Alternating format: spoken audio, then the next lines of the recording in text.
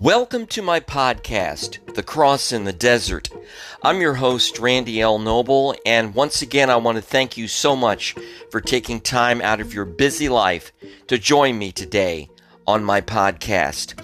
The Cross in the Desert is dedicated to being a voice for oppressed women in the Middle East, and there is a very tragic, heartbreaking story coming out of Tehran this week. Iranian woman brain dead after arrest by morality police over hijab rules. She was viciously beaten and brain dead simply for not wearing a proper hijab. I report on these stories all the time, and they never get easier to talk about because my passion and my commitment is to be a voice for Iranian women. This is Mahsa Amini, 22 years old. She had traveled from the western Iranian province of Kurdistan to Tehran this week of September 13. She was going to meet with relatives, but eyewitnesses witnessed her being beaten and taken away in a van simply because she was not wearing a proper hijab. Since the 1979 revolution, women have been forced to wear the hijab when they go out publicly. And if you're not in compliance, you can be arrested, detained, fined, and in this case, brutally beaten. Eyewitnesses at the scene told journalists that Mahsa appeared to have been beaten inside the morality police van while being taken away to the Vasa detention center, and she was conscious at that time. A few hours after her arrest, her family was informed that Amini had been hospitalized. The media center of the Tehran Police Department denied the eyewitness claims of beating Amini, saying she was transferred to one of the police departments in Tehran for justification and education about the hijab when suddenly she suffered a heart attack. And as someone who reports on women in the Middle East, I know this is a lie. They always come up with a convenient excuse after it's obvious something fatal has happened to the arrested victim. Now, Mahsa's brother said in an interview with the Iran news website that doctors told him they had diagnosed Mahsa as having either a heart attack or a stroke, and now her brain is no longer conscious. This is, again, a pattern. Authorities in Iran are increasingly cracking down on women deemed to be in violation of wearing the hijab, which, of course, as I've mentioned, is mandatory when going out public in Iran. In recent weeks, women judged not to be in compliance have been barred from entering government offices, banks, or even riding on public transportation.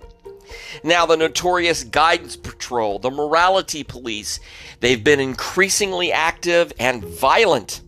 Now, a human rights activist, Turan Nazimi, has challenged Iranian authorities to release security camera footage to prove that they didn't beat this beautiful 22-year-old woman.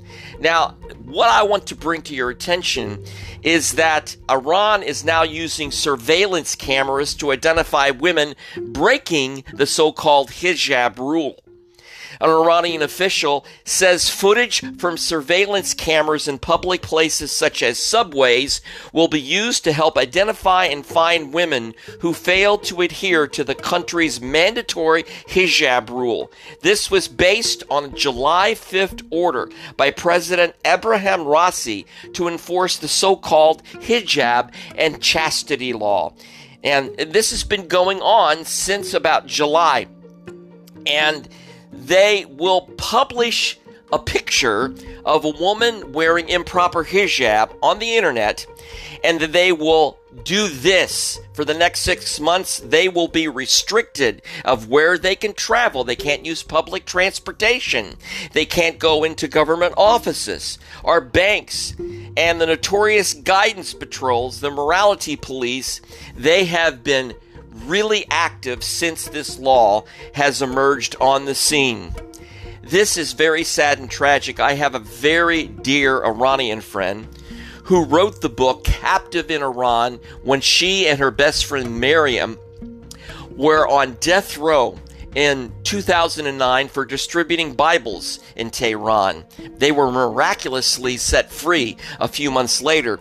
But commenting on this news report this week, my friend Mahsa Amini said that this woman was indeed beaten. She was harassed and beaten in what's called the Vizari Detention Center. Many women have been harassed, tortured, and detained in Iran for showing their objections to the compulsory hijab. Now, Mahsa goes on to report that her and her best friend Miriam were detained in Vizari for 14 days. This is the place that Mahsa was taken to. Back in 2009, they were detained there for 14 days, and Mahsa writes, "We could not see the light.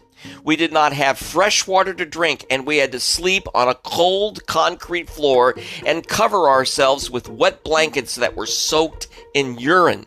The guards treated us and all prisoners like animals. They would use curses and the ugliest words against prisoners, especially women.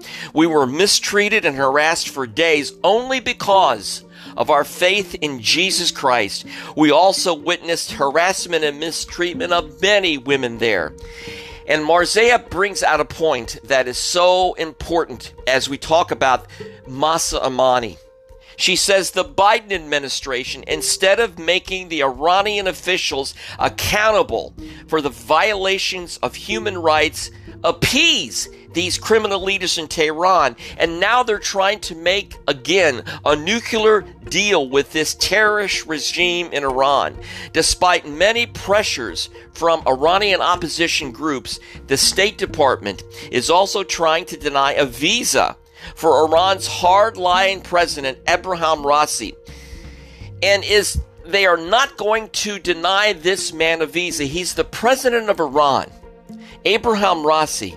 He's the killer of hundreds of people in Iran, in the history of Iran. And yet they're going to give him a visa to speak at the United Nations this month at the General Assembly.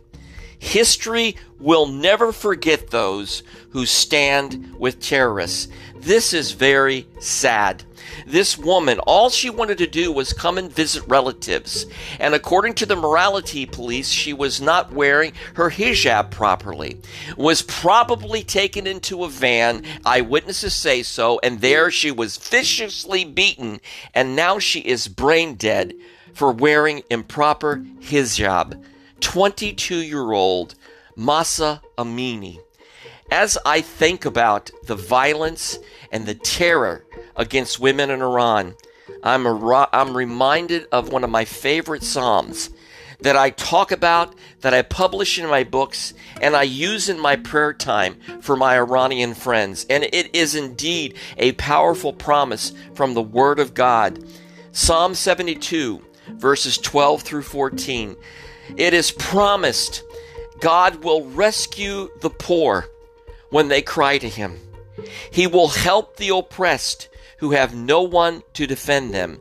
He feels pity for the weak and the needy, and he will rescue them. He will redeem them from oppression and violence, for their lives are precious to him. The life of Mahsa Amini is precious to God.